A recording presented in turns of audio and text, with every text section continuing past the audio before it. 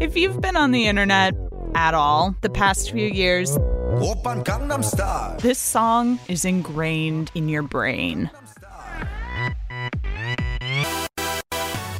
The original Gangnam Style video has been viewed over 3 billion times, and it spawned endless parodies. Versions inspired by video games. Super Mario style. And former presidential candidates. Mitt Romney style. And even the more quotidian. Working farmer style. Farmer style. Since Gangnam Style's heyday in 2012, approximately a gazillion memes have circulated the internet. And we think of memes as a phenomenon that's particularly born and bred online. But it turns out the word meme didn't actually come from the internet. It came from an evolutionary biologist. From Science Friday, this is Science Diction. I'm Johanna Mayer. Today, we're talking about the word meme.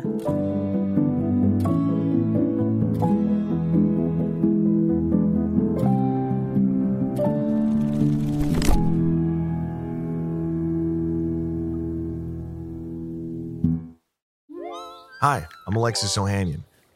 You may know me as one of the co-founders of Reddit, but more recently, a large part of my identity is being a father to my wonderful daughters. In my podcast, Business Dad, I hope to open the conversation about working parents a bit. You'll get to hear from a wide range of business dads, from Rainn Wilson and Guy Raz to Todd Carmichael and Shane Battier, to find out how they balance being a dad with a successful career. Business Dad is available now, so be sure to listen and subscribe wherever you get your podcasts. You've probably used the word meme to talk about all sorts of stuff that you see online. But first, let's clear something up. What exactly is an internet meme? That's an interesting question. So, I think of an internet meme as a unit of internet culture. A piece of internet culture that spreads through internet people or people on the internet making their own versions of it. That's Gretchen McCulloch. She's an internet linguist. Coolest job ever. And she wrote a really great book called Because Internet.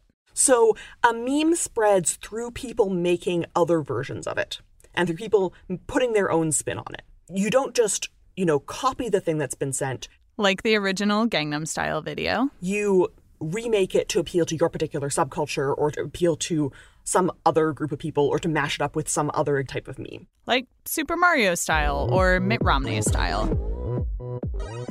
Last time you have to hear that, I promise. Okay, so what is the connection to science here? Let's talk about that evolutionary biologist I mentioned. You've probably heard of Richard Dawkins. He wrote a book called The God Delusion. He's said some pretty controversial things about religion.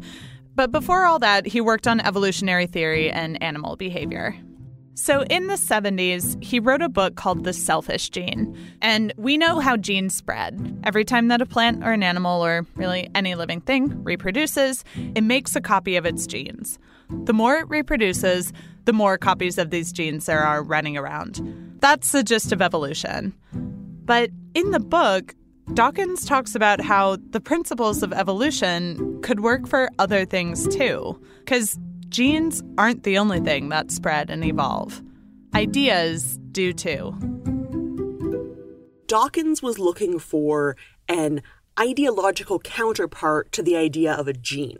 So he wanted to use the analogy of a gene spreading through sexual selection and physical reproductive fitness to apply this to the spread of ideas. So when it comes to biology, that thing that's spreading and reproducing and evolving and competing was called a gene. But when it came to culture and ideas, there wasn't a word for that thing. So Richard Dawkins made one up. He borrowed the Greek word mimema, which means imitation, and mashed it together with our English word gene. Mimema plus gene equals meme.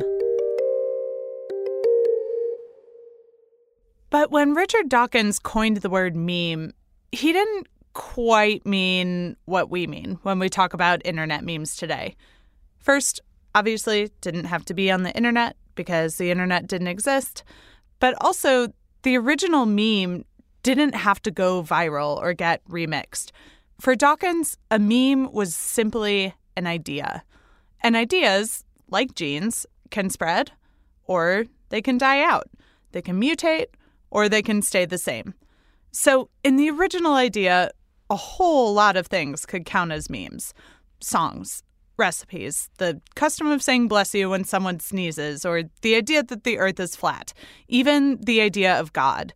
These are all memes, swimming around and competing in what Dawkins would call the meme pool. Obviously, all these things existed before Dawkins came up with that word. One of my favorite examples starts in a shipyard in Massachusetts with a guy named James J. Kilroy. There are tons of different versions of this story, but generally the most agreed upon one begins during World War II, when Kilroy was working as a ship inspector. When he finished inspecting a ship, he would mark it with the words, "Kilroy was here," to show that he was finished. And those ships that he marked would get sent into battle, and those words would go with them. And then, next to the words, a cartoon Kilroy began popping up all over in various countries. And it was more or less the same every time. It was a doodle of a man with googly eyes and a long, dopey nose, kind of a smattering of hairs on a bald head, peeking over a fence.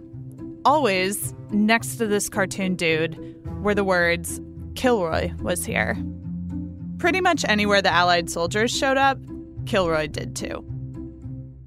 So memes existed way before Richard Dawkins hit the scene. He just gave them a name. In the Dawkins sense, a meme is just an idea. It's not the strictly speaking internet type of meme that we think of it now. So a Dawkins meme could be the idea that the Earth revolves around the sun. And that's not an internet meme, right? The idea that the Earth revolves around the sun is a very boring internet meme. It's not very good as an internet meme. It doesn't come with a fun video. It doesn't come with a dance. It doesn't come with an image. There are no cats. Yeah. There are no cats. There's no, weird Photoshop text on top of an image. There's no sort of, stylized thing. Okay, so it's not the best internet meme. But the way that Dawkins originally meant meme, just as an idea, heliocentrism definitely is a meme, and a very successful one at that. So why do we associate that word with stuff that we do online? For a long time, meme just wasn't a word that a lot of people were using. It was a made-up term in a book about evolution, published in the 70s, pre-internet, pre-Twitter. And Selfish Gene was a popular book, but it was still a relatively specific group of people who were exposed to that word. What you see in a lot of sort of meme histories is omitting this link.